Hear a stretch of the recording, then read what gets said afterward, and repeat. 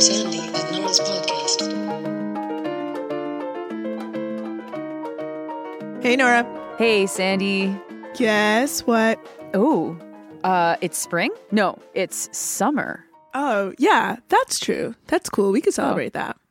But guess what else? I don't know. I'm not sure. I mean, you're 5 months to your next birthday? Is that true? How about? I think it's 4. Anyway, Okay. we have to play Scrabble. Oh, go on. We have to play Scrabble. Like, I was looking at where we're at on the Patreon, and we have hit the final level. Oh my God. That we never thought we were going to hit. And so we are required to play a game of Scrabble for the people. Okay. Well, I guess we'll figure out the details of that and make sure you all know when and where. And I mean, the why is perhaps something we could talk about here, but we're going to have to ask I'll Flex My Ears on Twitter. But I guess that means we have some people to thank. oh my goodness, we so do. And every time, I mean, like the support that people are giving us is just so wonderful. And it's meant that Sandy and I have got to pay ourselves for the first time in 3 years for the podcast. So that's been really, really great. But we are not spending it all. I mean, we have just hired someone to help clean up our transcripts. So that's going to hopefully happen because transcription's a big deal. It's a big expense, really. And so thank you so much for your support, because now, I mean, before we were paying for it and it was kind of like, oh my gosh, we have no more money left, but we can pay for transcripts. So we'll be doing that for the next couple of weeks. And then, you know, once our transcripts are hopefully cleaned up, well, we'll always be updating that. But we're also holding money back to you for the time that we finally can do live shows. I know that there's so many new listeners out there. Sandy, how much fun are live shows? Oh my God, they are the most fun. It is so much more fun when I can see you. Yeah. And so we can like respond to our own ridiculousness. But when we can also see the audience and interact directly with the audience, it just opens up another experience for the podcast. And that's really great. So we really want to do that. Yes, and we will do that the second we can. And of course, we're all in the same situation, so you know what our constraints are and that kind of thing. But if you're new to the podcast, just know that in normal times we do live shows across Canada, and we will be doing that the second that we can. And so for everyone who has been supporting us in the last week, if you've changed your donation or if you're a new donor, I have got to say thanks to a lot of folks. Thanks so much to Stephen, Jennifer, Camille, Ali, Eleanor, Taha, Luke, Colin, Scott, Emma, Lauren, Jeremy, Michael, Katie, Connor, Martha, Dahlia, Christopher, Mel, Brenda, Laura, Nitya, Katie, Elizabeth, Sophie, Vicky, Jenny, Abrar, Sinead, Maris, David, Steph, Elizabeth, Basha, Maureen, Michelle, and Nick. So thank you all so much. Thank you. Oh my God. It's been another wild week. Yes, it has been. How are we going to, what should we talk about now? You know, we're in a new season. I mean, like not season of the podcast, but like season wise. It's summer. Right. A lot has happened since January that I feel like, you know, we could talk about the impacts of all of it in this now moment. What do you think? How do we talk about this? It's so hard because, I mean, in the last 24 hours of us recording this, there were 2 more people killed by police forces. There was someone killed in Malton, Ontario by Peel Police, and there was someone killed by Montreal Police in Montreal. There's also been people who've died in remand in the last week, and so in police or prison custody, and those deaths don't tend to get as much coverage because the communications is a lot more controlled around that. And so I feel like, you know, defund the police is still in our face, and it's still really, really important. And there's amazing actions that have happened across Canada all week. My Twitter feed's been full of pictures of rallies and of protests and painting the street. And I think that the real question that has to be posed, that I think that we should try and wrestle with today, if you're listening in the morning, this morning, if you're listening first thing in the morning, is how do we move to action?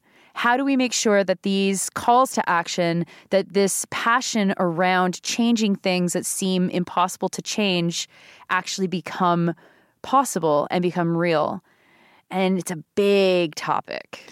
Yeah. And I mean, even as we're talking about, defund the police and Black Lives Matter and the conditions under which Indigenous people live, you've been doing this really important work on the way that COVID is affecting people in long-term care facilities. And another thing that hasn't been discussed a lot, but I know in my community is getting a lot of people frustrated and thinking about how we should change things, is the amount of people who are dying from COVID who are temporary foreign workers also, who often are Black people who come from the Caribbean. So yeah, there's a lot that needs to shift. And it is really important for us to figure out how we shift into action, because I think that coming out of this period of COVID, of the coronavirus, if we learn anything from any time that there's been a crisis before, we're going to see a lot of politicians who say, we don't have enough money to do anything. And as much as we're hurting now, there's going to be a push to move to a lot of like austerity measures as we continue through COVID and start to move out of it. Yeah, I think that it hasn't broken into the mainstream media, this discussion about the racialized impact of who COVID is killing at the level of healthcare workers or workers in general. And so you mentioned temporary foreign workers. There are definitely asylum seekers, temporary foreign workers who've been killed in the crisis. And of the 23 people who have died so far from COVID, 9 have been Black. Now, the rest are also majority racialized. There's been 3 Filipina workers who have died. There's been 2 Vietnamese workers who have died. We don't know the identity of some that have died. 2 have been white. And this week, La Presse ran a really sad story of the death of Desiree Buna Ibarra, who was a father of 5 kids. A 6th child was on the way, and his wife was a préposé aux bénéficiaires, an orderly, and so she got COVID. He caught it from her, and he died. Oh my God! And they are recently from Congo, and so it's the dynamic that we're seeing in the Black Lives Matter movement, in the movement to defund the police, has a direct tie-in as well to public health and the COVID crisis. And we are already hearing politicians start to talk about ways to avoid responsibility for what happened. This racial dynamic is basically erased. There has been some reporting of focusing on a death of a person here and a death of a person there, but there's been nothing that's been more uniform in saying, look, there's this movement for Black lives in Canada at the exact same time where Black workers have been way disproportionately killed by this. I mean, 9 of 23, and it's not 9 of 23, it's more like 9 of 19, because we don't know the information of at least 3 people on this list. Mm-hmm. It's really shocking. It's really shocking. And the fact that our politicians haven't said anything about this and that media hasn't made this into an issue is quite, frankly, it's pathetic. Well, and then also we have the issue of politicians being weirdly quiet on this like social movement that might be the biggest social movement that we've seen certainly in a really long time, decades, happening across the world, people taking to the streets, demanding defunding the police everywhere from fucking Finland to the UK to Brazil to Canada. And we have not heard like peep from any provincial politicians really, where a lot of the responsibility around this stuff lies. And what we have been hearing on a federal and city level, depending on what city you're in, some are better than others, is like leaves a lot to be desired. And it's like, gosh, how can it be that so many people take to the streets in a way that we have not seen before in this country? and politicians have literally nothing to say. Like, what is the state of our democracy then? And then how do we indeed have an impact on ensuring that the people who have the power, their hands are forced and the conditions under which we're forced to live change? If we can't do that at this moment, when there's so much energy and fervor around forcing some sort of change, then what's it going to look like as we are moving out of COVID and politicians move to what they always move to, austerity measures? It feels like there's like a brick wall between the social movement organizing that's going on right now and politicians, eh? Well, yeah. And it really puts into stark perspective, like the state of our democracy, right? That so many people can take to the streets on an issue or be so frustrated about an issue. And, you see an MP like Carolyn Bennett be like, oh, God, this is so terrible. What can we do? Tweet about it like that. Or Justin Trudeau just go and, take a knee at a protest. And, like these types of weird platitudes where politicians know that they have to show the audience, to show the people who are expressing their frustration at an issue that they've heard it in some way, but aren't actually taking steps to respond to what people are asking for. Yeah. So let's start maybe by mentioning some of the signals that we're getting from politicians that show that they are not at all taking this seriously. We know that already there's a lot of pressure for public accounting on what the costs of the pandemic are or have been or what they're projected to be. So Quebec just posted a $15 billion deficit, and that is going to be a useful tool for Quebec to be able to say, oh my goodness, the cupboards are bare. We have to tighten our belts. We have to impose this new regime of austerity, even though the last two regimes of austerity are what literally have caused the current conditions within long-term care in Quebec to be so deadly. We have Rob Ford, who has been saying that he's going to be trying to get rid of some stat holidays for frontline workers, which is a confounding kind of decision that has been floated. I'd be surprised if it goes anywhere, but it is interesting to hear that they're just floating these ideas. And he's also been floating the idea that anyone who worked or can demonstrate that they worked in good faith within long-term care will be shielded from any litigation that might come forward from families who are suing for some semblance of justice and the lives taken from their loved ones. At the same time, there's also Jason Kenney, who's like trying to make it illegal to protest. I'm not sure if our listeners are aware of that, but he's put forward a piece of legislation that will criminalize civil disobedience in a way that is extremely problematic, and I would say, anti-democratic, bordering on totalitarianism, a fascist wet dream, probably. I mean, that guy obviously that's his jam, is dreaming about fascism and having a wet dream. But anyway. I was wondering how you were going to finish that sentence. Just a second. I just have to throw bleach all over my entire body.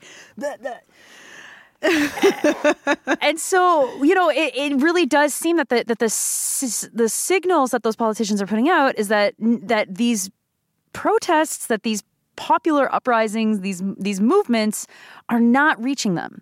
How then do we reach them? What is it going to take for movements in the street to scare politicians and to force politicians into action? Yeah. And I mean, on the police issue, I don't know across Canada exactly what's happening, but I can say that in Toronto, the mayor and the police were scheduled to have press conferences on Friday. They canceled them. There was a bunch of actions happening on Friday. It was Juneteenth, which is a day celebrating the abolition of enslavement in the United States. Our day, in case you're wondering, the Emancipation Day in Canada and across the Commonwealth is August 1st, which I bet most people didn't know, but there it is. That's why Caribana is usually on that weekend, the Caribbean Caribbean festival that happens in Toronto, and a lot of carnivals that happen in the Caribbean are also on this day on August 1st for that reason. A little bit of history there for you. But anyway, they canceled their event because they probably were like, oh, fuck, this doesn't seem good. There's a lot of protests happening today, and it might be disrespectful. But in any case, what they were going to announce was hilariously nothing like what people are asking for. They wanted to put a bunch of money into their own mental health unit that they have. They have like a mobile mental health unit that's run by the police. They wanted to put more money into that, more money into body cameras. They wanted to throw a bone, I suppose, by saying that they were going to release the entire police budget line by line, which is like fucking ridiculous that's not already a thing. So thanks for nothing. And to like look into what else can be done, blah, blah, blah, which is like research. So more of the same. And John Tory was going to have another press conference supporting that move. And of course, city councillors in Toronto have submitted a motion to defund the police by a measly 10%, which is like literally fucking nothing, doesn't do anything. And we need so much more than that. So, like I imagine that is, we're going to see some of the same across Canada. And so it's like, again, politicians and the people who make decisions based on apparently what we want are not doing that. So they're doing stuff based on what somebody else wants. I imagine in the case of policing, it's like police unions and so on, people who have like a lot of moneyed power in our society. With respect to COVID, we're talking about banks and big business who are going to get to determine where the bulk of the money goes that is going to be spent trying to re-stimulate the economy. And that leaves the people who have been devastated, the racialized folks and Black people who have been devastated by COVID, those workers who have been devastated by COVID, the people who have been killed by police, continue to be devalued in our system. And so, what Nora and I were talking about just before the show, when we were trying to consider what it is that we would talk about today, it's like we can't let that happen. Right now, as we kind of talked about a little bit last week, as a society, we have a little bit more time to engage in civic engagement. To be active in how we shape our world. So it's like, what exactly do we need to do differently this time, and how do we need to approach it to make it impossible for those in power to deny what the people in, like, as powerful as we are united together on the ground, demand? What's it look like? What's it going to take? Yeah. Well, I also just wanted to say, too, that it's also Indigenous communities that have been really, really hurt by COVID, and that's also not on the radar at all. Northern Saskatchewan, Indigenous communities have been really, really affected by this illness. And so that's important to mention as well. The really fun thing about this moment is that we know that it's historic, and we know that the course of history is going to change. That's obvious, that there's such a break within the status quo that it will not be possible to patch together the world to become the status quo as we knew it. There will be things that are gone forever. There will be things that are here that will be here forever. And what we are engaged in right now, although you might not see it, is this incredible battle over who controls the future of our society and our economy. And politicians know very well, I mean, I'm sure we've mentioned this on the show before, politicians know very well that the window to control the narrative, to control what's going to happen next is very small. And they have bankers in their ears, they have business people in their ears, they've got lobby groups and lawyers and cops and stuff in their ears saying, now is the time to do X, Y, and Z, these things that were never possible before. In the same way that the left is thinking of now is the time to do things that were never possible before. They're saying from a right-wing perspective, do these things now. our window is the same window to try and influence what's going on. And the problem with the way that movements have formed in the last couple of months is that they have formed out of a world where a lot of people have had no interaction at all with creating social change. And so what I mean by that is there's a lot of young activists who may have held political beliefs that have been progressive or left-wing, but have never really taken action to be able to say that they want to see these policies or whatever implemented within their local government or their provincial or their federal government.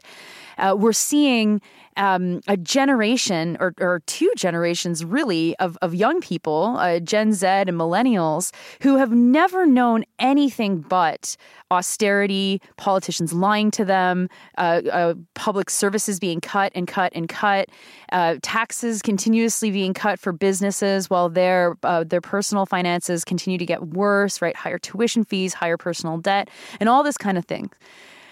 And the idea then that we actually can create enough of a pressure from society, from the grassroots, to change the course of our own history is really academic. It's really theoretical. I mean, you can look at examples of it from history, but then you're just reading about them in books. And so it's incredible to actually live through a moment where now actually is that time that we can make these changes. And so navigating a world that we don't know what it's going to look like in 3 months. We don't know what it's going to look like in 6 months. We really have no idea what a year from now is going to look like. We can only imagine, or we can just assume it might look like what last year looked like, and we're just all going to go back to normal. Or we can forget all of that. And in the small amounts of extra time that we have, we can start thinking about ways to disrupt, dismantle, influence the decisions of politicians. Because one of the things that I think is the funnest part about this moment, and Sandy, I know that you have direct experience with this, is that you can actually see in real time the intellectual thinness of our politicians exposed. Like, these are not deep thinking people. These are arrogant people. These are narcissistic people. They are people who don't actually necessarily have an opinion about what's going on, even though they are in politics, or they're right-wing shitheads, and they're actually in politics to cause harm. And that should give people a lot of confidence to be able to actually stand up and say, the emperor, he's naked, everybody. The guy is fucking naked. I mean, there's a reason why that story exists, because that's the kind of moment that we're in right now. And I think that that's where we need to be drawing a lot of our inspiration and ideas for what does come next, and how we can create those kinds of structures or those kinds of demands that really cannot be ignored. Yeah, I think that one thing that's like really important from those of us on the ground who want to shift things is mindset. And mindset number one that you just referenced that we need to know is that, you know, there's no aptitude test for being a politician or policymaker. Okay. Literally, everyone who is listening right now, you are probably just as smart as most of the politicians who are currently running our country. And not just someone like Oosterhoff, who's like really young and obviously doesn't have a lot of experience about anything in the world, and so has really ridiculous opinions on shit. And is also just an asshole. But like broadly speaking, politicians. And, you know, Nora and I have talked about this on the show before. I know we have a lot more new listeners this week, so I'll just say it again, that we used to be involved in an organization which would see us meeting with politicians regularly. And when I tell you that there is nothing that felt more empowering than, you know, being like 21 or 22 and meeting with politicians who really didn't know like simple facts about the way that our democracy runs or about how people generally are, just like how people live. It was like, oh my God, for me, it was really like a curtain pulling moment where I was like, man, I am smarter than most of the people in these rooms. And they're given all of this power. It can't be that difficult to move people from place to place if we need to, because all that this country really runs on is a whole lot of arrogance, okay? A whole lot of arrogance. Yeah. And there's a lot of ignorance in there too. And so, you know, I don't know if I should tell like a particular story. Like I'll think about whether or not I want to do that as we continue to record. But just trust me on this, okay? Meeting specifically with people like, including someone like Michael Ignatieff, right? Were you in that meeting, Nora? I can't remember, but there was a meeting. I was not. With Michael Ignatieff where, you know, I'm sitting there in front of this man who's like this professor and learning, oh my God, you're a giant fool when it comes to this issue that you should know about.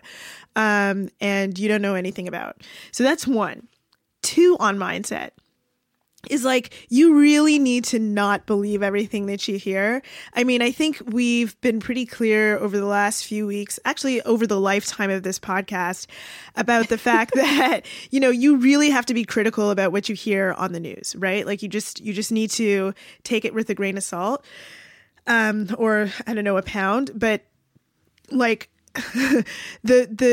if you take a look at the press releases that government will put out on a particular issue, you will often notice that the news will report what the government says verbatim without doing any sort of like critical analysis, which is kind of like being like the communications wing of the government.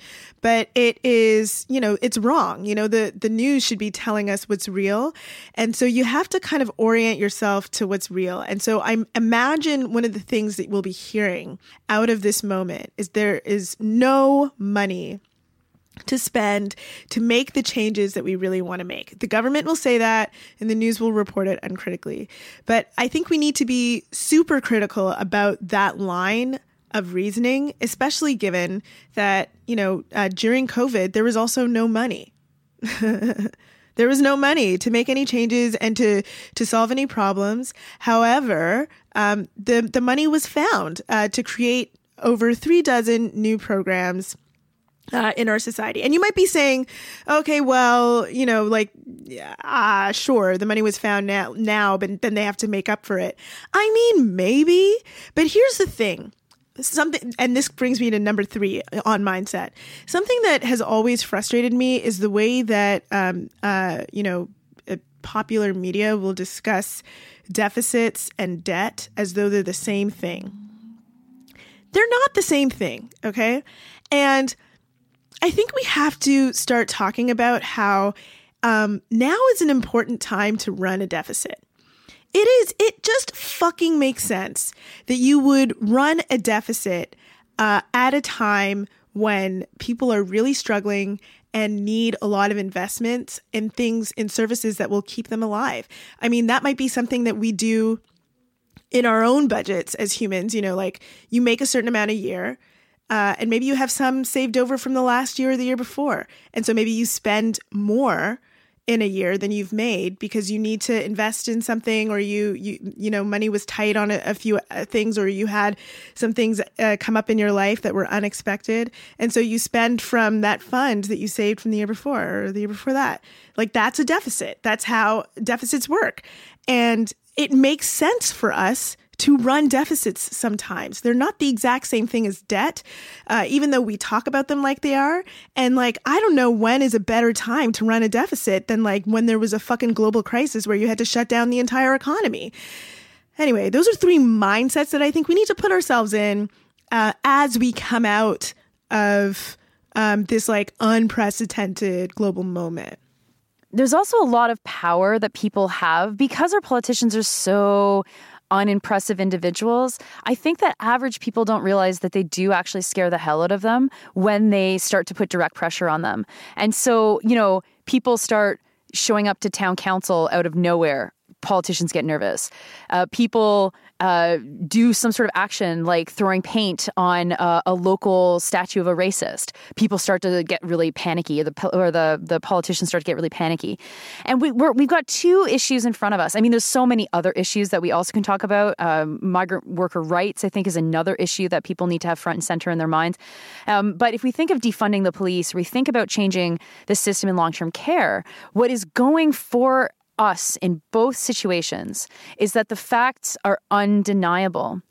They're just so clear, right? Police budgets have gone up astronomically. Violent crime has been on a long downward slide for 50 years for a whole bunch of social factors that have nothing to do with how much money the police are given, and the police are killing people, right? Okay, airtight arguments that literally any average person is swayed by. So it's like, okay, so there's actually support for these issues. That's actually really important. So, we're not starting from the ground. We're starting from maybe, 3 feet above the ground.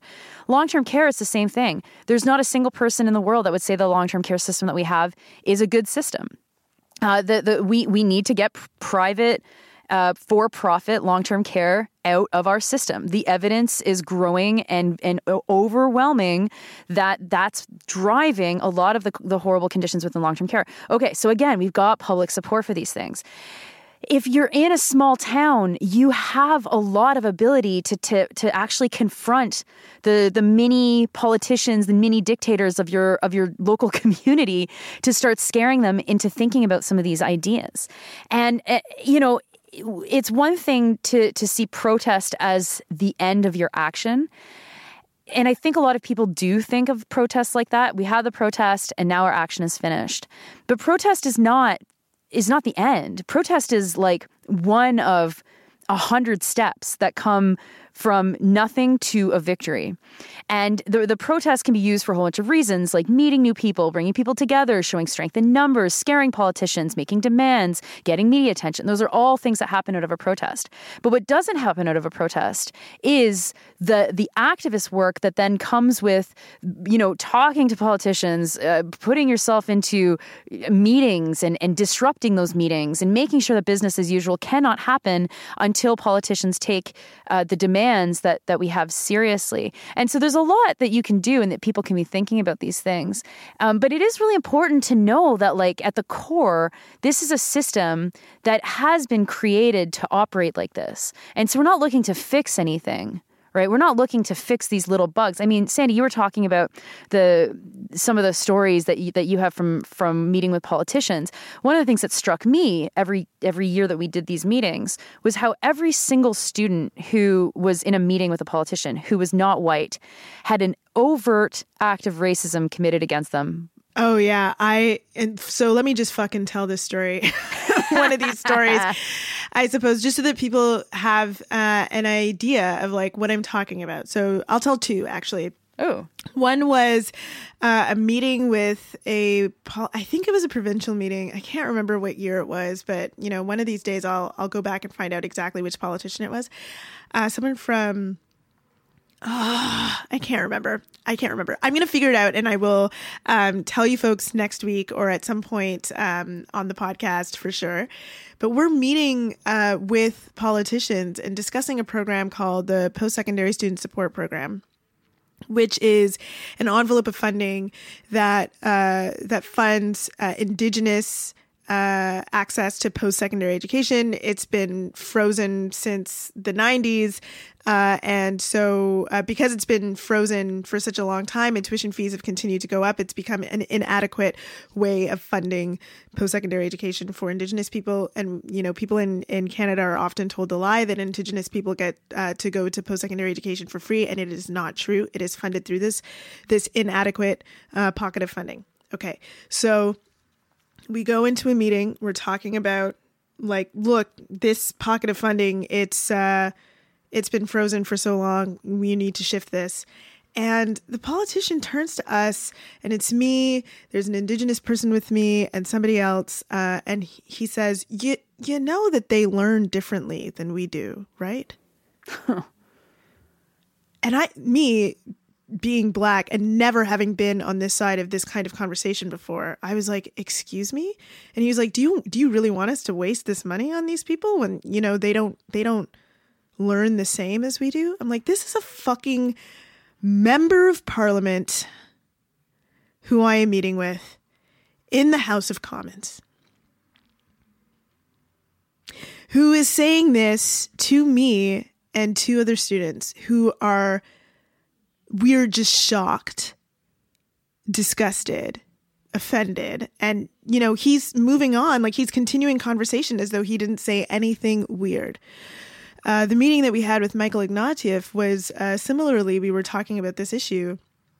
And he says to us, Michael Ignatieff says to me and a bunch of other students, some of whom may be listening to this podcast, says to us, oh, well, you want, and again, this is on the issue of the PSSP, the Post-Secondary Student Support Program. You want us to put money into this program? Let me tell you what happens when we put money into programs like these. The Indigenous people, they just use it on other things. Like, we try to tell them, put it in education, and they just use it for other things that we're not funding. And so it's like used irresponsibly. Like, some communities will use this kind of funding on like, cleaning water or something. And we're all sitting in this meeting like, what the fuck? And I think there was a student, I think it was definitely someone from BC, I'm pretty sure, who says, Mr. Ignatieff, I am okay if the pocket of funding that is allocated to education gets spent on potable water, because I think that potable water might be necessary to getting an education as well. Like, I see no problem with that. Perhaps you guys should also consider funding potable water. But this is the level of ridiculousness that exists in our government, in the people who are making the decisions of how our world is run. And as I don't think he'll mind if I say who it is. As Michael Olson is the person who made that comment to Michael Ignatieff, and I remember Michael Ignatieff being like, okay. Had nothing to really say, like, no, you like, this is not right. He was just like, oh, as though he literally had never thought about it that way. Right. And that, he was supposed to be a star of the Liberal Party. He was the leader at the time of the Liberal Party. So it's just like, that is the level of discourse for some of the people who are running this country. So if you ever think, that you don't know, like, that when you're saying something, you just don't know enough about a topic, let me tell you how you probably know a lot more than the people who are making decisions about that topic. And furthermore, you don't necessarily have to know all of the answers when you're demanding change. One of the things that power will come back to us with when we're demanding change as a way to stunt the conversation is Nora will say something like, man, these long-term care homes, they've got to change. Then I, asshole politician, will say, Nora, how? How do you want to change it? And then Nora will say, well, I think for starters, we shouldn't have private companies coming in to run this on a profit model. And then I, asshole politician, or maybe even asshole media personality, will say, well, Nora, I suppose that means you want this to come from the public purse. How much will that cost? And Nora will say, Maybe Nora doesn't know. Nora doesn't fucking know, okay? She's just been tracing this shit, okay? She doesn't know. She just knows that something's bad and she wants it to change. And they say, well, Nora, if you haven't done your fucking homework, how do you expect us to make any changes? Go back, do some fucking homework, and this conversation is over until such time that you actually do what you need to do for us to be able to respond to you. And what would you say to such asshole, Nora? I've been in that conversation probably 20 times. Yeah, it's like, I'm just like such an expert on that conversation now. Can't get me with that. Oh, yeah. But how do we respond to something like that? Because I think it does, you know, especially for someone who's a new activist or someone who's just started thinking about an issue and maybe has called their politician, maybe it's something local and they actually get to speak directly to a politician who literally says to them, God, well, how much is that going to cost? Like, have you run the numbers?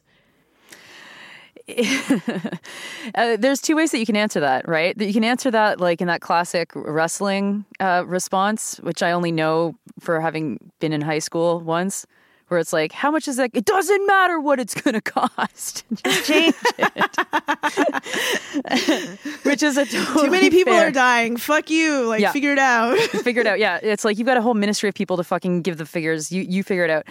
The second way to answer it is to find out. And there are a lot of people who are doing this kind of work. And this is where the Defund the Police campaign is so exciting because it's costing less. Right?